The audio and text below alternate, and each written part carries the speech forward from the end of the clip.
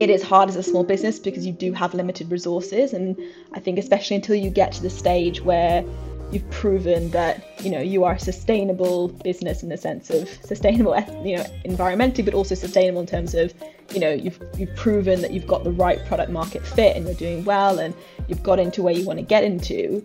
It can be really hard because that if you don't have a business, then you don't have a mission, so you have to constantly battle between the two. Hello and welcome to the Bossing It podcast. This series will be exploring real-life stories of women on a mission to build big brands and fulfilled lives. Each guest will share the ups and downs of growing their business and get real about the challenges life has thrown their way on the road to success.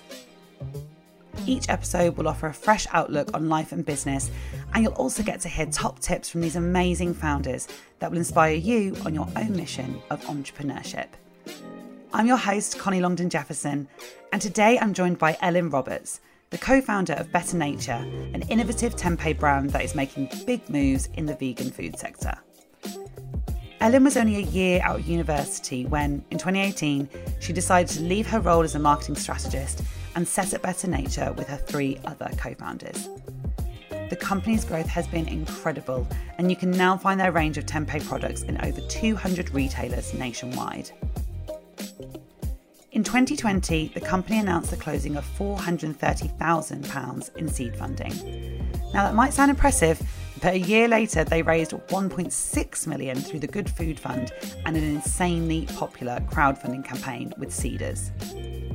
In this episode, we talk all about the ups and downs of Better Nature's crowdfunding journey, get Ellen's advice on finding the right investment route for you, and hear what it's like to take the leap into entrepreneurship so early in your career. We also discuss the challenges of trying to run a totally ethical business and the benefits of building a brand aligned with your personal values. Ellen was so great to chat to, and this episode is full of amazing tips and insights. I hope you enjoy. Ellen, thank you so much for joining us today. How are you doing? Thanks so much for having me. I'm doing well, thank you. How are you? I am good, apart from the background noise issues that I've just been telling you about. But other than that, I'm all good. I'm all good.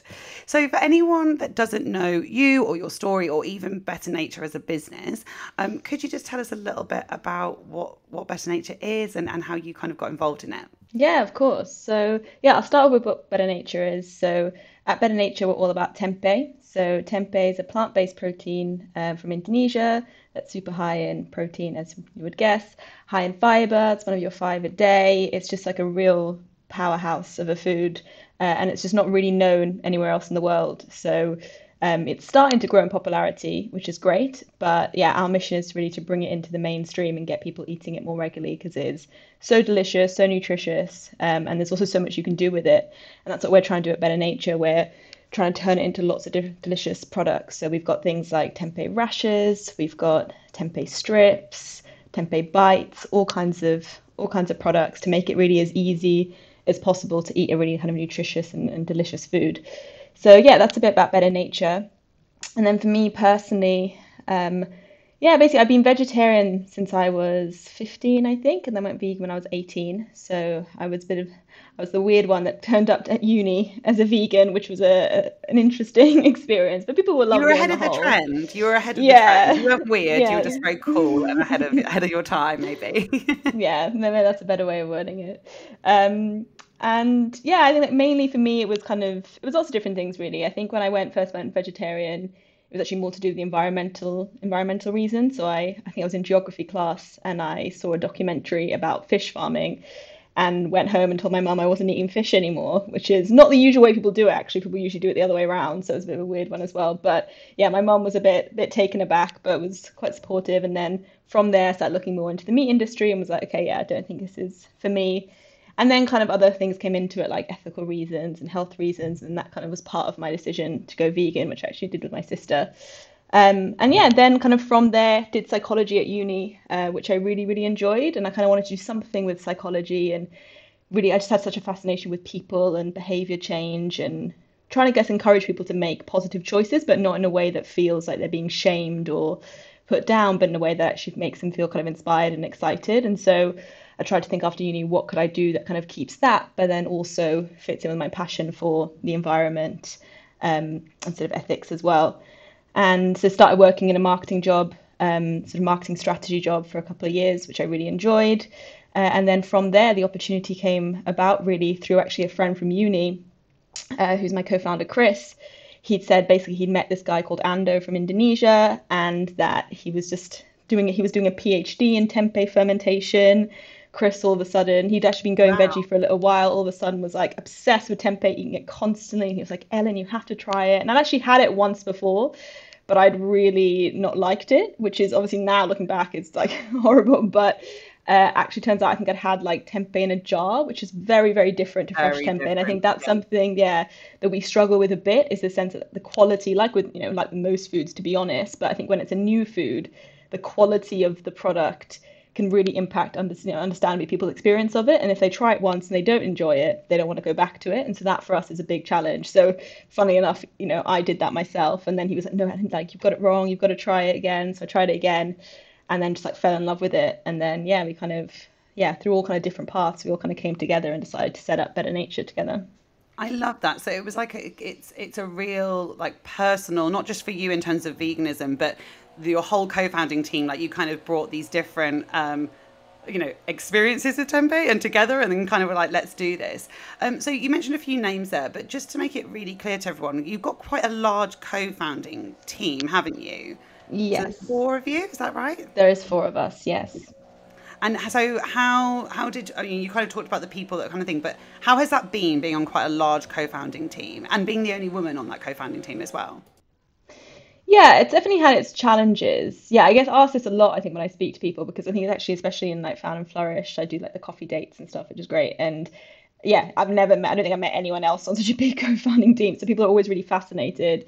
And yeah, I think it's definitely got its challenges in the sense that, you know, yeah, I don't know. I think when you have people with quite different, experiences, different sort of ideas coming together and kind of making sure that comes into like one coherent, business idea, brand, all that, a strategy, like a business strategy can be really challenging. But I think for us, we've had to really think about how we communicate with each other. We've had to really reflect on what our strengths are and like what we think we can kind of individually bring to that co-founding team. We've actually done some work recently with Vanessa Bello, who I think is also Found and Flourish, High 15. And yeah, we've been working with her and it's been brilliant to kind of really make sure that everyone feels that they're bringing out kind of what they want to in the team and that we kind of use that to come together to create a really kind of coherent narrative around kind of what we care about and what we want to do as a business. And I think once we can nail that, then it's really amazing because obviously we're unlocking the potential of four people's passion and drive and energy, and that can be amazing. And sometimes, if one of us or two of us are quite overwhelmed, quite busy, the others can kind of pick it up a little bit and just make sure that we're always checking in on the team and yeah, just staying on top of things. So yeah, I think it is definitely challenging and it takes a lot of work on communication and I think just also being really self-aware as well. That's something that we've all had to work on quite a lot. But I think once you can do that, it actually works out really well. And I think in terms of being the only woman, yeah, I think that's also been challenging. Obviously, there's, differences in communication. Again, I think it is all to do with communication and being really open and honest with each other. And I think, yeah, I think as women, we're taught not to be as comfortable with being sort of honest, I think, and being quite sort of blunt and upfront. And so I think sometimes I've maybe been a bit of a people pleaser, and then it's ended up with me being a bit frustrated, but not actually telling people why. And I've had to really learn to not be afraid to kind of speak my mind and say what I think. And to be fair, I've been really lucky that the other co-founders have like massively encouraged that and have been really supportive of that for me. And yeah, and also like, very respectful of me as well. So yeah, I think it's definitely challenging, but I think as long as you're able to be self-aware and to really kind of consider what do you think you do well, but what else that you maybe don't do so well, I think you can make almost any situation work, I think. Yeah, I think you're right. I think it's like any relationship and friendships. Like you have to kind of be able to put your hands up and say like, these are my flaws, these are my strengths, and like how can we kind of bring that together. And with 4 people, like you're always going to find someone who's really good at something and you can actually slot in really well as a team. But like you said, you've got to have that communication.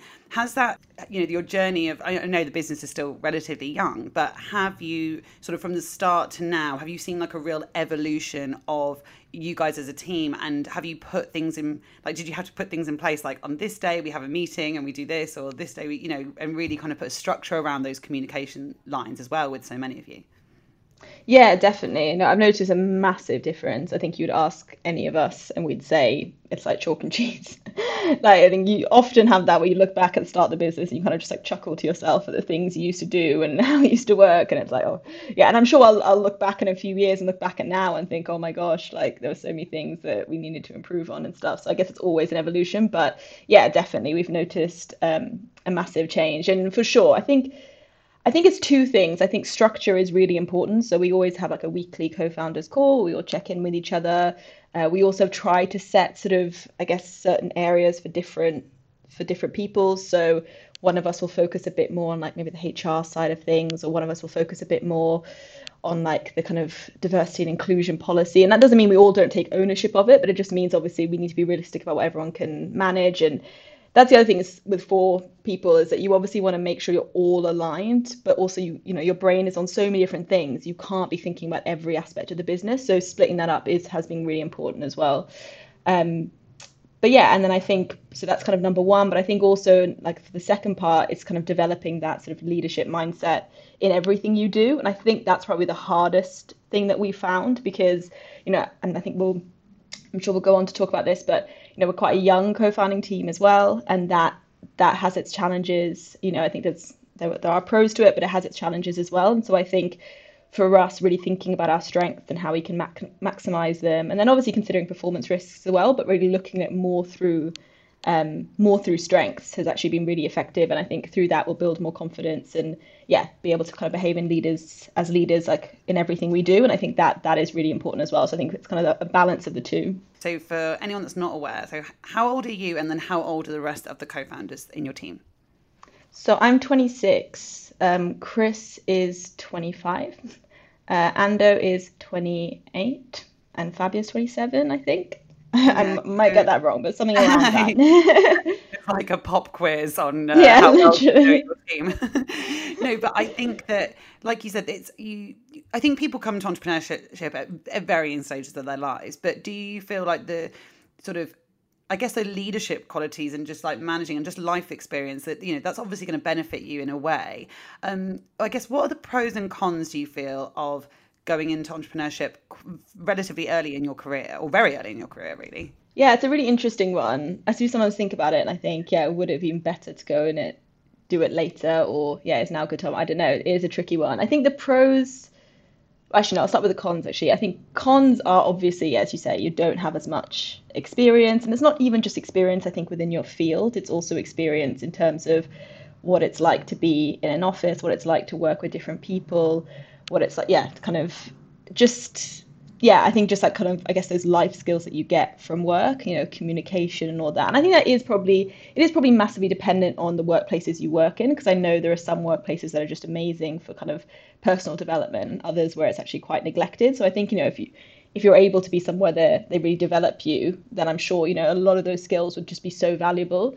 But I guess, so I think that's definitely something that we're very aware of. But I think one of the pros of it, though, is kind of by being aware that we don't know everything, I think it makes us a little bit more kind of hungry for knowledge. And that's not to say, there are many people that are older entrepreneurs, or not even older, just like normal age, and who are hungry for knowledge. So it's not, not to say that they're not at all. But I think for us, it's almost, I guess, that sort of kind of feeling like that we're not knowledgeable enough just constantly makes us feel like we have to keep learning. And I think it's made us, we're just very acutely aware of it. And so I think learning for us is just like a number one priority. It's always, how can we learn from other people? And I think really having that respect for people that have done, that are kind of had so much more experience than us in our respective fields, in the startup world, in so many different things. And I think it is, it's just quite a nice mindset to have. And I think that's worked really well for us. We've had so many amazing like advisors and people that we've spoken to. We've learned so much from them. So yeah, I think that's one benefit. And another thing as well is we're working in quite a new field with tempeh fermentation. So it's not we've not really got like a blueprint to follow, to be honest. Like it's a completely new field. So we also do loads of research behind the scenes on tempeh. So that's what one of our co-founders, Ando, is mostly working on along with a team in Indonesia. And that is literally like no one else in the world is doing that research. We're launching, we can definitely take lessons from people that have launched a new product to the market. And we do that quite a lot, but it's not, I guess, yeah, maybe it depends on what kind of business you're running. But I think for us, like innovation is really important and sort of almost not worrying too much about repeating things that we've done previously and really trying to think, how can we do things differently? So I think maybe by having less experience, it maybe makes us a bit more open to that and not quite as kind of like, oh, that worked before, so let's try it again. But obviously, there are massive downsides that come with that as well. So I think it's all a balance. I think we were kind of, it just happened the way it happened. It wasn't sort of, I don't think any of us planned, didn't leave uni thinking, right, I want to create a business like that. We all actually had quite set plans not to create a business.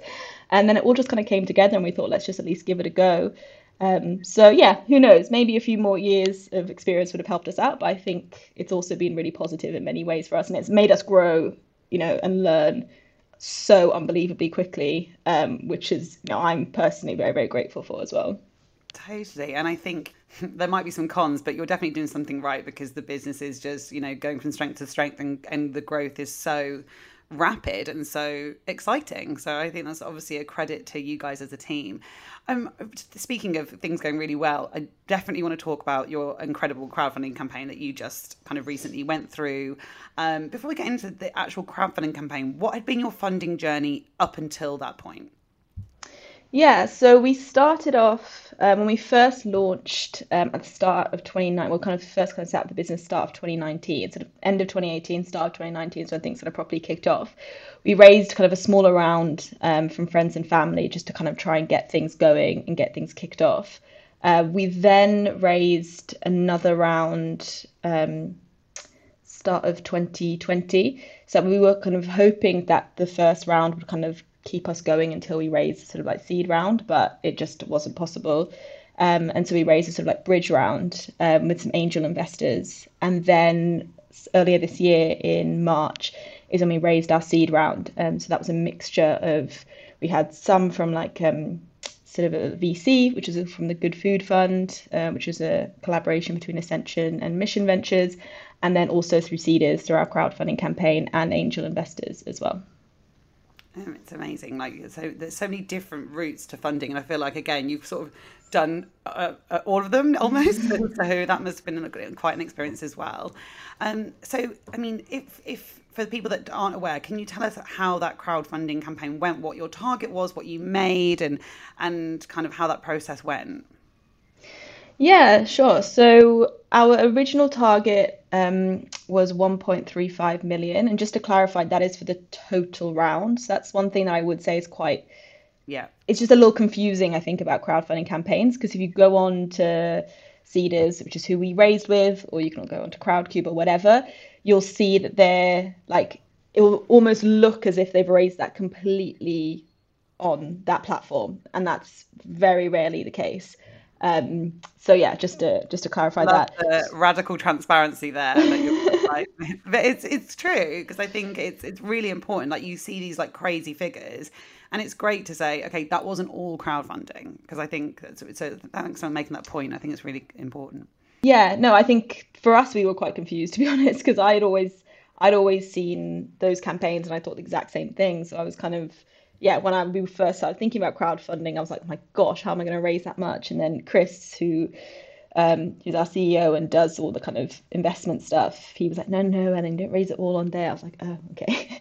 Made me a little bit more calm. I wasn't meant to raise like 1.35 million all by myself through like pure marketing power. Yeah. It's a lot on your shoulders if that was that definitely would have been a whole other challenge. So that was our original goal, was 1.35, and then we ended up raising just over 1.6 and then closed the round from there. So Yeah, so I think from Cedars itself, I think we raised just under 400,000. And that was sort Wow. of purely people that found us on Cedars. And obviously you do a lot of like marketing with Cedars as well, so it's not just like, people happening to come across you, but yeah, so even that was, we were really excited about, and then the rest of it kind of came from more, I guess, like privately organized investment. Yeah, and Seeders that's equity crowdfunding, right? So, because I don't know how much people know about the difference between kind of rewards based and equity based, but what's the real reason that you went for equity based crowdfunding, and yeah, or did you kind Yeah. of have to figure it out? Yeah, so we did definitely like discuss it. I think the main two differences between them, I mean, number one, as I guess is kind of relatively explained in the name, is with equity crowdfunding, you're giving equity, in your business away. So people then have an ownership, some percentage of ownership of your business. And then you can also have reward crowdfunding, which is then when people get rewards.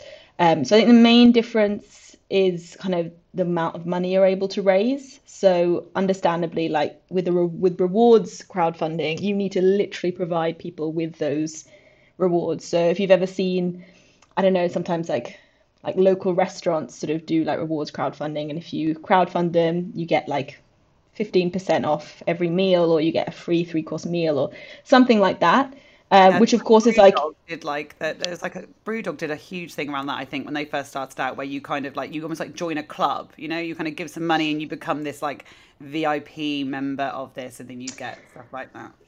so that is true, but I think they actually did it. I might be wrong, but they've definitely done quite a few equity They've done crowdfunding equity raises as now. I think well. when they first started Okay. out, it was different. But I think, and I think that's the point. You can do both, right? There might be certain stages of your business where it feels like rewards make sense, or like we've got this thing that we can do. But equity is like you said, yeah, it's important to. Yeah, definitely. And the thing is as well, what's actually does make it a little bit confusing is equity now more and more also includes rewards. So you'll see probably that if you're going on to Seedrs or Crowdcube and you're investing in someone, you'll see that probably at the bottom, like if you invest £100, you also get a discount, or you get, something. And it's not going to be as valuable. So the reward crowdfunding needs to feel like you're getting good value, that you get Mm. more than what you initially put in, but obviously the value of you putting money in is enough for the business. Whereas in equity crowdfunding, if you have rewards, it's more like an extra incentive. It's not actually, that's not where you're going to get the value from that investment from. But yeah, so I think that's the main difference in terms of how much money you can raise. And then I guess the sort of work involved really in giving out those rewards. So I think for rewards crowdfunding, it's a big consideration in terms of, obviously you get that money, but then you need to be able to make sure that you can give people back those rewards, which are meant to, in theory, be even more valuable than the money put in, which obviously is a business challenge. Whereas with equity, you're giving them obviously equity of the business, and your main job from then on really is to make sure the business is a success, because that's how people get the value back. Right, that makes total sense. So you can just really focus on the business rather than this like an ex. And especially, I mean, let's talk about marketing. You're head of the marketing function. That's your area that you're looking after. So there must be a lot of marketing involved to market the campaign. And then, like you said, if you were doing rewards, you'd have all this extra kind of stuff that you've got to do. So it makes sense to streamline it. But what was the marketing for the campaign like? Because it was incredibly successful. Thank you. Yeah, it was, again, it is sort of like a subsection of marketing. It's not really like stuff we've run before. I mean, like with anything, obviously, if you're preparing for a launch, you're preparing for a project, you have to put in obviously a lot of work quite far in advance. But it really is sort of its own beast, and there's so many things that you need to consider. I think for us, one of the biggest things was the crowdfunding video. I think that's something that takes so much time, really like creating that narrative, making sure it's as clear and compelling as possible. And, especially because, it's not something that we've done before. So, and it's not, we didn't have that much knowledge on the Cedars audience. We spoke to Cedars about it, and they were really useful, like they were really helpful. They gave us loads of kind of tips and tricks of what typically works well. But still, it was, trying to bring your own story and your own brand into that can be so challenging. So yeah, it was like, to be honest, I think the approach was really kind of try lots of different things and see what sticks, and obviously we went with what Cedars kind of recommended, but also tried to kind of put our own spin onto it. So it was very time consuming. I think that's something else as well I would say, is that it's not something you can really do and be focused on other things. It was really hard to do that and stay on top of sort of everyday marketing stuff. Because it is just it's so all consuming. And I think also it's so sort of finite. Like once you launch, you just need to get that investment in, because if you don't reach your initial goal, you don't get any of the investment, which is kind of understandable Wow. because, which is quite understandable because people are putting the investment in, assuming that you are going to get that investment. So, let's say you were going to invest in, I don't know, like a drinks brand, and you put in some money and they said they wanted to raise 1 million, but they only raised like 200,000. That would mean, all they were saying about what they're going to do with that investment would look very, very different. So, they Yeah, wouldn't be able to do exactly. half Their those things. roadmap would change. The scale of growth would change. So you're kind of going like, I'm going into this because they're going to be the next big thing, and like I'm going to get a really great return on my investment. But then if you're like, oh, actually, it didn't quite work, so we're just like plodding along. But like, thanks for your money. Like, yeah, that. It sounds Yeah. scary, but it does make sense when you break it down like that. Exactly. So you do understand why they do it, but yeah, exactly. It just adds then sort of a The lot of pressure, pressure. which is Yeah. why you actually, another thing which I don't think people realize is most brands typically set their goal as lower than what they actually want, because that's a safer option to do. Right. Because the thing is, you don't want to set it sort of, but basically the way that sort of Seeders set it to us is you have to set it at a point that's realistic. So you have to set it at a point where, like, if you receive that money, you will be able to do everything that you plan to do for that round. But it might be kind of 100,000 or something lower than maybe what you ideally want, just to make sure, it's just to kind of be safe and make sure you definitely get that investment. So that's kind of the way the rule is around that. So that's also another thing to keep in mind. I think there's just a lot of these different like tactical things that you don't really realize when you're on the consumer side, but when you're in the business side, there's a lot of things you kind of need to consider and try to balance that, and sort of making sure that you're actually going to get the money, but also making sure that you have enough that if you were to receive that amount, you would be able to do everything that you say you're going to do. I think that's Yeah. quite a tough thing to balance. And I guess I'm sort of thinking that whilst it involves a lot of effort to market the campaign also sort of becomes a marketing, channel in itself, I suppose. Because I guess you're on Seeders or whatever kind of crowdfunding platform, people might find you through that. But I suppose it's also really your people are finding you and they're liking you so much that they're like, here's some money, I want to invest in you. That's quite a powerful connection to have with an audience and with a customer base. Yeah, it was really nice seeing the response that we got. I think it felt, we really felt that people kind of understood what we were doing, and it was quite nice to have that affirmation that, what we're doing is making sense to, the average person, and they really kind of get it and they want to get on board with it. For us, that was really important. And obviously as well, this is the support of friends and family, which is, lovely to see. And it's a really nice way actually to allow as many people as possible to have some ownership of Better Nature.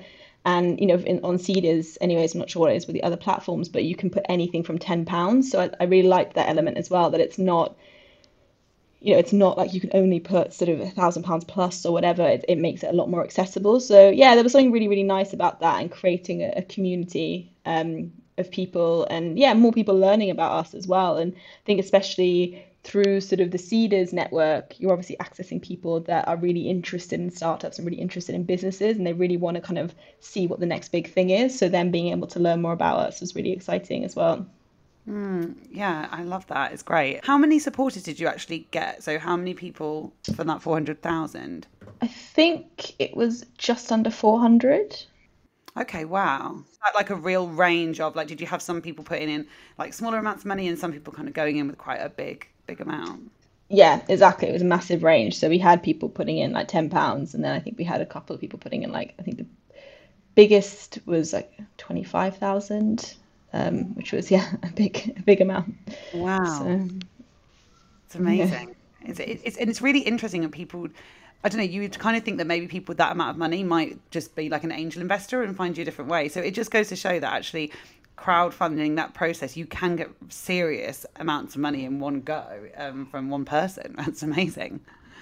Yeah, it is amazing. Yeah, I guess, I mean, I'm not like an expert on investment, but I guess part of it could be that it's just an easier way to find businesses to kind of process that investment. Because I think if you want to get yourself if you want to do it separately, then you would, sorry, this is maybe a bit more technical, but the way it comes up on like a sort of, what you call it, like a cap table of who owns a business, the Seedrs comes up as it like by itself, which is quite useful as a business because it means then you don't need to like reach out to every single person that invested through Seedrs, as like a shareholder, because obviously that would be very, very time consuming. So you basically liaise with Seedrs and they make sure all the relevant information goes to the right people.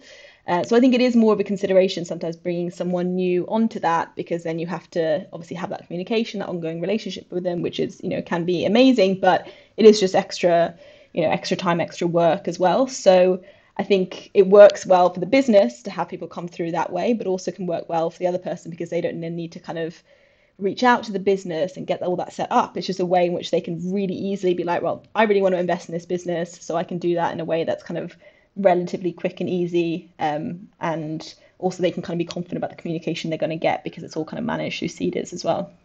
Yeah, like you said, it's all about communication. It's all about finding the right team and finding, you need to know that the relationship you start with whatever crowdfunding platform you go to, like you're actually going to be dealing with those people a lot, and like they are going to be a really an essential kind of extension of your team. So I think making sure that you've got that relationship is really, really good advice.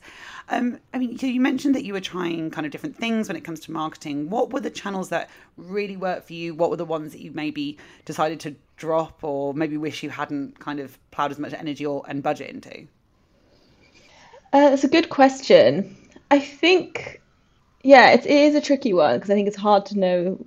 We try to kind of test as much as possible, but it is hard to know because in the sense that there's like a kind of two-step route into investing. So the first thing you try to do, which opens up about a month, if I remembered correctly, before the crowdfunding campaign launches, is you try to get people to sign up to your sort of pre-registration page. And that basically means that those people say, okay, there's a good, I'm interested in investing. They'll say how much they think they'll be able to invest. They give their email, their details, and then they sort of submit that. And that's really helpful for you for a number of reasons, because you obviously have a list of people that are really interested in investing, and those are people that you can reach out to. And obviously there's GDPR and everything to consider, but because they've opted in, you're allowed to reach out to them, but solely for the purpose of talking about the crowdfunding campaign. But then also they give an indication of how much they think they'll invest, and so that's really helpful to be able to tell, like, okay, are we on target, are we off target, how much do we need to keep pushing? And we had a really good response to our pre-registration page. I think for everyone who had pre-registered had kind of done it right away before we kind of closed the round, I think we would have been, or we hadn't closed the round, I think we would have got to sort of like over 2 million. I think it was really, really, it was like a lot of people. But I think that's natural in the sense that people will probably say they maybe want to invest more, and then that feeling when you're actually parting with your money is quite different, and then then you obviously start to get a bit anxious and nervous about it and then rethink it. So it might not have necessarily resulted in that, but I think that's really interesting, is that was kind of, for us, for ages, was the main focus, just get people onto that list. And I think from there then you can obviously kind of manage the communication with them, and try and be kind of as effective as possible and getting them to convert. So I think getting people onto that pre-registration page, there was a few different things. I'd say definitely was effective pushing it on our channels. So things like social media was really important, and that kind of definitely got our biggest fans and people that had been following the business for a while, which was great. I think the only thing with that to consider is that not everyone is in the mindset to invest. It is, it can be quite overwhelming. It can be just quite confusing. So we try to debunk that, some things around it as much as possible. I actually did a live with Seedrs and kind of asked all questions that could come into my mind, and asked some people to share questions that they could think of that would maybe stop them from investing. And yeah, just in our comms, try to kind of debunk that as much as possible. But it's still something to be aware of. And I think, like with all marketing, the best use of your money is usually going somewhere where people are already in the mindset to invest. And so I think I'd say probably the investment that we did in marketing through Seedrs was what was probably most effective, because those people already understood, what investing was about. They obviously regularly do it. They've got an interest in doing it. And so the sell to them was much easier. And I think we just needed to think, okay, how can we add something different to their portfolio? How can we just get them really excited about what we're doing? And so that was something that we kind of considered quite carefully in terms of our messaging. And we also looked at targeting people as well that had recently invested in plant-based crowdfunding campaigns, because Cedars have recently done some with All Plants and the Vegan Kind and this and Livia's. So they had loads of data on people that were interested in those campaigns as well. So that was really helpful for us. So yeah, Wow. I'd say it was kind of a balance into two. I think definitely make sure you don't neglect your hardcore fans and really, make sure that you cater to them and educate them on what crowdfunding is all about. I think through that we did get some investment, like definitely got some investors through that.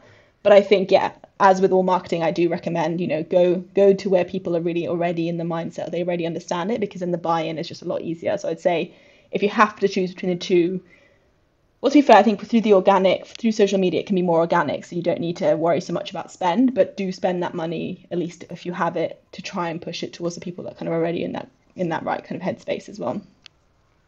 Yeah, I think that's really, really good advice. Did you get press coverage or anything like that during that time? We did, yeah. We didn't get any. I'm trying to think now where we actually got covered. We did get covered in like things like The Grocer, which for us is as a food business is a really great publication, and a few others as well, like in the Veggie Press as well, which was helpful. So yeah, we definitely did try and push that as well. But again, I think with that, it's just so much harder to know that you're speaking to the right people. We were just conscious that there does need to be something that draws people in. And so we kind of felt there were two ways, really. Either they really loved our business and really cared about our business, or they kind of really wanted to invest and they were interested in sort of plant-based investments. We felt that those were the two strongest routes. And so we wanted to kind of capitalize on them the most. I'm sure there were others as well, but I think those were the kind of the two main ones that we'd identified and really targeted. Yeah, and that makes sense. And I think it's sort of like sometimes don't think like casting your net like the widest. Like sometimes it's like go really targeted, because it can be really exciting to get like a national press piece. But actually, it might be better to have something like The Grocer, or even not to get the press, but really, shine really bright in the Cedars network. So that makes a lot of sense. Definitely. Yeah. Sorry. I was just saying, actually, I was listening to a podcast yesterday with the Bloom and Wilds, one of their co-founders, and he was Oh saying yeah, that they're amazing. really early on they got like a Daily Mail article, which, and he was like expecting their sales to like go through the roof. And they went from having, this is like really in the early days, I think they went from having like, instead of just one sale that day, they went to having like three. And that was like the result of that. And I think is a really good example. And I think, especially when people work outside of marketing, they can get really excited. PR can be amazing, but also like it can really not have much of an impact. So I think, Yeah. especially with something like this, where it like, we weren't just trying to build awareness of what we were doing, we needed people to take action, focusing on things that are really focused and targeted, and do encourage people to take direct action is far more effective. Yeah, I think that's such an interesting perspective. I know that I've heard so many founders say, I've got loads of friends that work in PR, so I need to be careful what I say, but I've had a lot of founders say that actually an area that they often regret spending money is on a PR kind of campaign, because it's not guaranteed. And I think there's so much you can do to PR yourself. Like I think on social media, like you can get on the right radars anyway, and you never know, something amazing might come up, but it's good to know that you can have lots of success without having that big national coverage.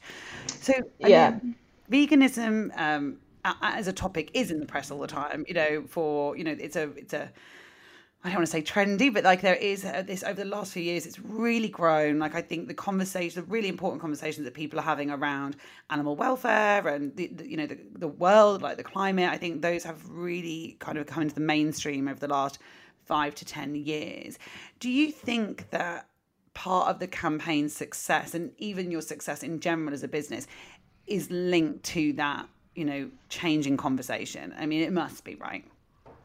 Yeah, definitely. Yeah, I think so. Yeah, we're noticing that, more and more people, yeah, are looking at plant-based foods, which is, yeah, obviously great for us. I think actually quite interestingly for us, our audience is more flexitarian. So what we found from like research that we've done is that actually That makes flexitarians, sense.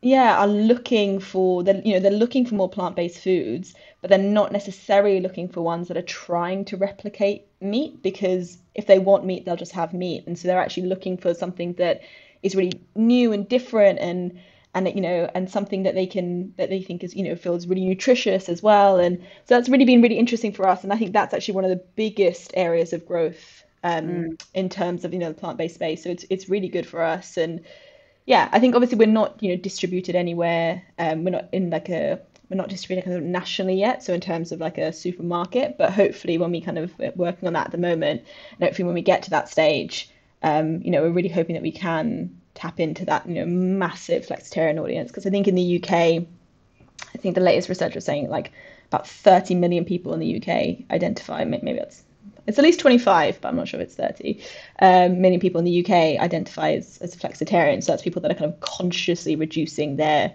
meat intake or animal product intake or fish intake as well. So that's, yeah, I think that's quite exciting for us. And definitely, I think that's playing a big part in our success and the success of lots of plant-based brands, which is great. Yeah, I think you're right. I think it has kind of gone mainstream in that way. As veganism has got more popular, even people that would maybe for whatever reason are just like, I could never be vegan, but I think before you were sort of like, that's not me. I'm out of that group. It doesn't involve me. These products I'm not interested. And actually now it's like, oh, hang on a second. Even if I do want to eat meat occasionally, there is loads of benefits to adapting my diet. And like you said, I mean, I think that's what Better Nature does so well is that you're making it easy for people to make those changes. I think it's really difficult for people to everyone changing your dietary habits is difficult. Like everyone knows that. And I think if it's like, oh, okay, you could have this product, but you have to marinate it for like 24 hours to make it nice, or you have to do this, that, and the other. It's just a barrier to entry for people. Whereas I guess what Better Nature are doing is making it really easy to have really cool tasting food that they can experiment. Yeah, definitely. That's the hope. And I think also it's in terms like it also is impacted by how brands talk and how they, whether you feel, there are brands out there that are very like hardcore vegan, and that's what they want to do, and that's totally fine. But I think for us, especially, and I think I've noticed it more and more with other plant-based brands, it is about encouraging people on that journey, and it's about not being too pushy and realizing that everyone is going at their same, going at their own pace. And it's important to kind of just be aware of that and not, yeah, and as you say, just make it easy to make those changes and make it exciting. I think that's the thing is we want to be able to show that actually having a really sort of a varied diet, which includes a lot more plant-based foods, it actually can be really cool and you can get new flavors and new textures. And I think for us, just celebrating that is really important and not sort of shaming people into it. And, we have a similar approach when it comes to like nutrition as well. We know we're just not one of those brands that talks about things being like guilt-free or talking about calories. We just really want people, we want people to create a healthy and happy relationship with food. And yeah, however we can do that, I think we want to try and do that. And part of that is, as you say, is convenience as well. It's like you can tell people that they can enjoy this as much as they want, but if they don't have the time to prepare it, then that makes it very difficult and makes it inaccessible for a lot of people. So yeah, for us, our priority is just to really kind of celebrate easy and nutritious and delicious food and try and make it as accessible as possible, which, yeah, price I think was always going to be a challenge for us, especially as a small brand, but hopefully in time, and also a brand that considers sort of ethics as well and trying to make sure our supply chain is as ethical as possible while also trying to make our prices as affordable as possible can sometimes be competing. But yeah, hopefully, that's something that we can achieve. Yeah, I wanted to ask you about that because I mean, right at the start, you said that you've been a vegan for a few years now. Like you've always been very mindful about what you're eating in terms of animals and stuff like that. So, I mean, you must love being part of a business that is so aligned with your values and that you're kind of going, which a lot of people don't get to do. I think that's why a lot of people do go into entrepreneurship if they want to kind of pursue that. But I'm sure it's amazing. But like, are there some challenges that come with being an ethical brand? And, I guess something that you feel so passionate about, that must also be quite, not emotionally draining, but just like another big thing that you're just so in it on so many levels.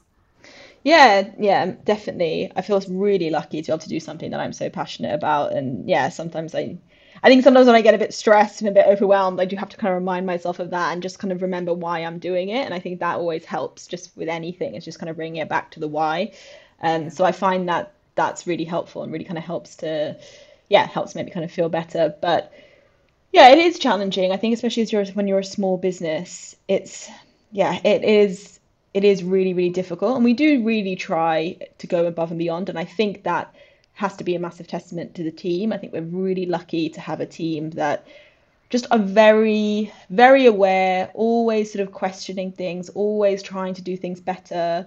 And I think, yeah, we just wouldn't, you can't achieve something like that through like one person. Do you know what I mean? Like you have to hire the right people. And as much as you can care about something, and ideally, founders should be setting an example and inspiring people. But if you're not hiring the right people, I think it's like near impossible. So I think for us, that's been really important, is just making sure that everyone who joins the business really cares. And like that can come from all different angles, which is actually something that's really lovely. It's not as if everyone who joins the team comes at it from like an animal rights perspective or comes at it from an environmental perspective. We've got people on the team that are just really passionate about health and about making sort of healthy foods more accessible and enjoyable to people.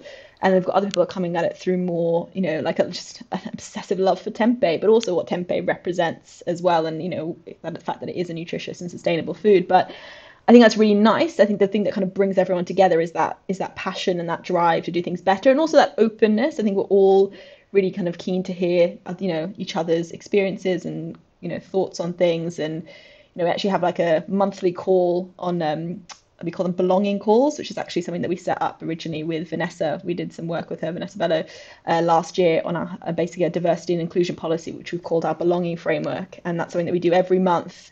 One team member brings forward like a topic of conversation. So we've done so many different things. The one actually we did yesterday was on the climate crisis. We've done some on like gender identity, on racism, on tempeh and like the kind of the rich kind of history and culture of tempeh and its importance to Indonesia and how we respect that. And that's just something, I think if we didn't have a team that brought their sort of passion to work, it would be very difficult. So I think that really helps.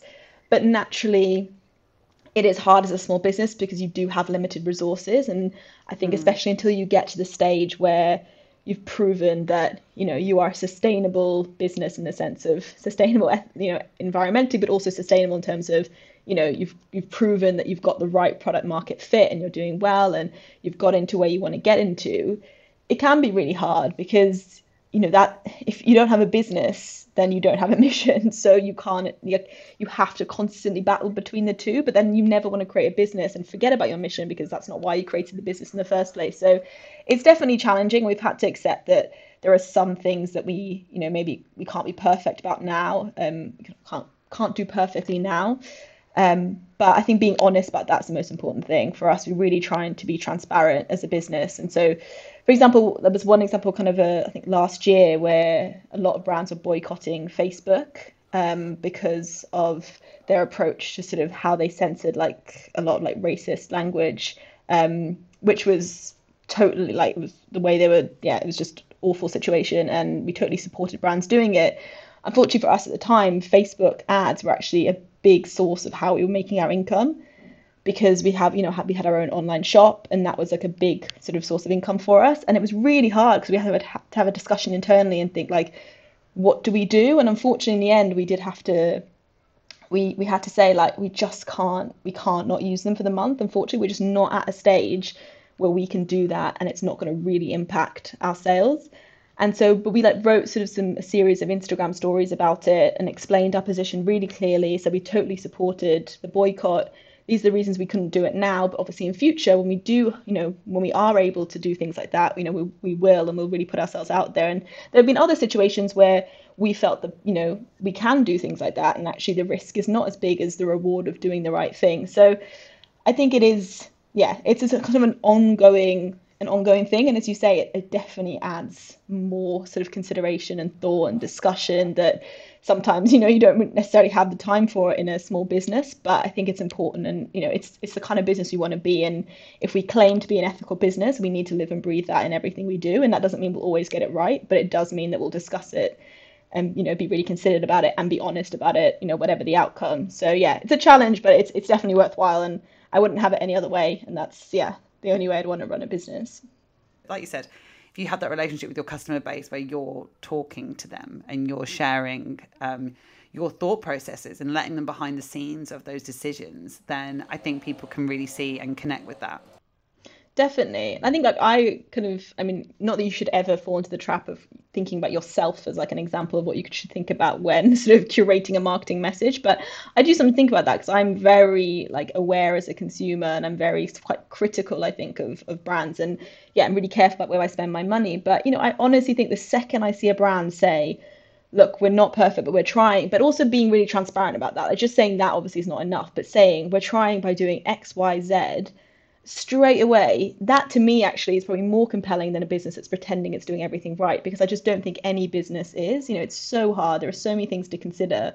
So yeah, I think it's about just, yeah, as you say, building that relationship, having that conversation with people, and yeah, or if you get in there before they do and you can explain clearly why that's the case and what you're practically doing to resolve it, I really do think like people will understand. Like I think, we need to give people more credit that they just want, they just want businesses to care, and I don't think that's too much to ask at all. So yeah, we need to kind of let them have the information they need to recognize that. Exactly. Now we're going to finish off with your top tips, and one of the top tips I want to ask you, which I think goes on from this quite well, is what, aside from transparency, which is obviously really important, what would be your top tip for someone who's running an ethical business, or wants to make their business more ethical, even if the brand isn't about being ethical or sustainable? Oh, that's a really good question. Hmm. Oh yeah, I don't know. I get it's. I think especially the second part of that question is really interesting. Of like someone that isn't running sort of like an ethical business. Like I think for me, I'm so in that mindset of like that's our whole purpose, that's our mission. But I think I really like that because I think it is important. I think it shouldn't have to be that a brand's focus is being ethical for it to also want to do ethical things. I guess I don't know. I think probably I'm very much like 'cause my background's in marketing strategy and I just love marketing strategy. So I think I always try and like whittle things down as much as possible. And I think I would say regardless of what your purpose of your sort of what you do as a business, I think thinking, why do I exist as a business? Like what am I trying to do? And then thinking about everything that's included in that. So like I don't know if you make I don't know, jackets or something. It's so you want people to feel good in themselves or whatever, and thinking, okay, well, what actually impacts people feeling good? Often it's things like, weight stigma, or it's things like racism. There's so many things that impact how people feel within themselves. So I think like really kind of connecting with why you've set up that business, like genuinely why. And just because you're not a business that's, fits into what's considered ethical, I don't think that almost matters. Like it's about finding your purpose and finding Your genuinely personal why. brand. Yeah. Yeah, exactly. And bringing your personal values into it. And obviously, there are things that are maybe more hygiene factors. Like, yes, you don't want to try and make people feel great, but then also think about the fact that, your jacket's made in Bangladesh where people are treated terribly. It's like, well, that doesn't add up at all, does it? Like, so I think thinking about things like that as well is really important, and not just considering the end product, but the whole supply chain and how you can bring the values of your business to that. And I think if you can communicate that really clearly as well with your customers, it will just make them love your brand more and more. Because I think as we know with marketing, like it's all about clarity of message. It's always all about sort of reiterating the same message again and again. But if you can do so in a way that adds meaning to everything that you do as a business and adds that sort of ethical approach, I think it will just make people connect with you even more. So yeah, that'd probably be my main tip. I love that. Now, what would be your top tip for someone, who is maybe early on in their career and is thinking, maybe I'm going to jump? I think there's a lot of people within the Fun and Flourish community that are maybe side hustling and are kind of like, am I going to make the jump? So what would be your advice to someone who maybe thinks, oh, maybe I don't have enough experience, or I should do it when I'm a bit older, just about taking the leap? It's a good question. I mean, I think obviously finances is a big part of that decision. I think we were very lucky to get investment early on. So I don't want it to recommend people do something before they're financially ready, because obviously I know that is a big, that's a huge thing to consider. And I really do think we were very fortunate in that sense. So, but in terms of if it's just purely based on confidence and whether you feel that you're ready, I think yeah, it's really hard. But I think again, as I probably like, yeah, I sound like a bit of a broken record, but I think it's just about believing in yourself and the value that you bring and why your values are important, and just bringing that to your business and recognizing that no one is going to be able to do what you can do as well as you. And yes, you might not have all the right skills, but you know, if you have enough self-awareness, you can recognize where those skill gaps are, and you can recognize what you need to work on, but also what you should be thinking about is your strengths and what are the things that you can uniquely do better than anyone else. You might have amazing, your creativity might be amazing, you might have great critical thinking skills or whatever, and just really like recognize those, and think about how you can take them to the next level while also sort of managing potential performance risks and skill gaps as well of things you need to work on. So I'd say just having a really practical approach to it, and just not, I don't know, I think for me, I'd say clarity is often the thing that for me is the biggest barrier to confidence, is when I'm kind of unsure about something. And then because if I'm not confident, then I'll just be like, oh, I just won't even think about it. I won't talk about it. And actually sometimes just putting it all down on one piece of paper and just being like, right, this is why I'm doing this. This is what I want to achieve in this business. This is why I'm great for this. But these are the things that need to improve for me to be the best I can be. I think just being honest about that. And maybe that is kind of then saying, okay, I'm going to hold off for 6 months. I'm going to improve work on all these skills, and in 6 months I'll be ready. Or it's about kind of jumping, throwing yourself into it. Because I think, yeah, it's amazing what you can achieve when you really need to, and the things you need to learn. And, when there are things you need to learn, it's amazing what you can learn. And I think also relying on other people and really seeking out people to learn from and trying to find mentors. And yeah, I think you have that approach. There really is very little that you can't do. But yeah, obviously you need to do it in a way that makes you're financially and sort of everything else, you're comfortable and you're safe. Because I think if you're not in that position, I think it's hard then to kind of build your skills, because obviously if you're stressed or you're anxious. But I think once you're in that position, yeah, definitely just believe in yourself, but also be aware of what you can work on, be realistic about it, and just set a plan in place to how you can kind of overcome that. Amazing. And your last top tip. So, I mean, you gave us so many tips about crowdfunding, but what would be your one piece of advice, like top tip? Definitely do this if you're considering crowdfunding. Good question. I think maybe just be realistic about why you want to crowdfund. I think that's something that, as I kind of said, it is really time intensive.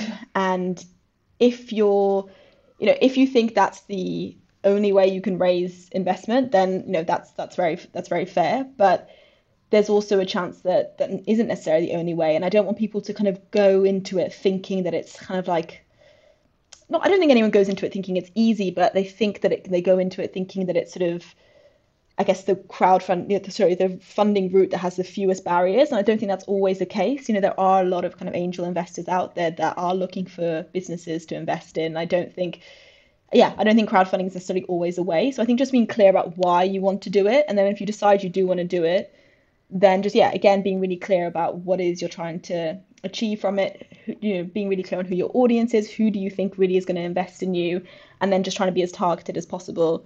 I'd say are kind of my main pieces of advice. And just also making sure you get all the information before you start. I think there are so many myths around crowdfunding and so many things that aren't very clear. So consider your options, look at the different companies that are offering it. So as I said, we worked with Seedrs. We chatted with a few, but we just thought they were the best. But that was only, for our situation. It's not the same for everyone. Just chat to them, ask all possible questions, and just make sure you have just a complete knowledge of it before you commit to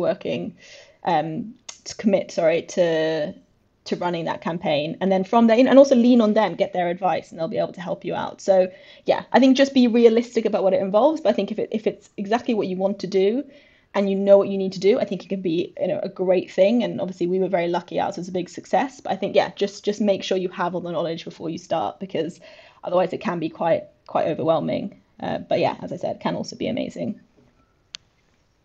Ellen, thank you so much. So before you go, where can we find you? How can we support you? Where can we buy Better Nature products? Because they sound amazing. Let us know how people can find you. You can find us on Instagram at betternature_, or you can find us on Twitter as well with the same handle. And yeah, you can buy from us directly from our website, betternaturefoods.co, or you can buy us from Mindful Chef, so on some of their dishes, the vegan kind. I'm going to struggle to remember now. I think we're soon going to be launching with Jiffy, actually, an instant delivery, grocery delivery app in London next week, which is exciting.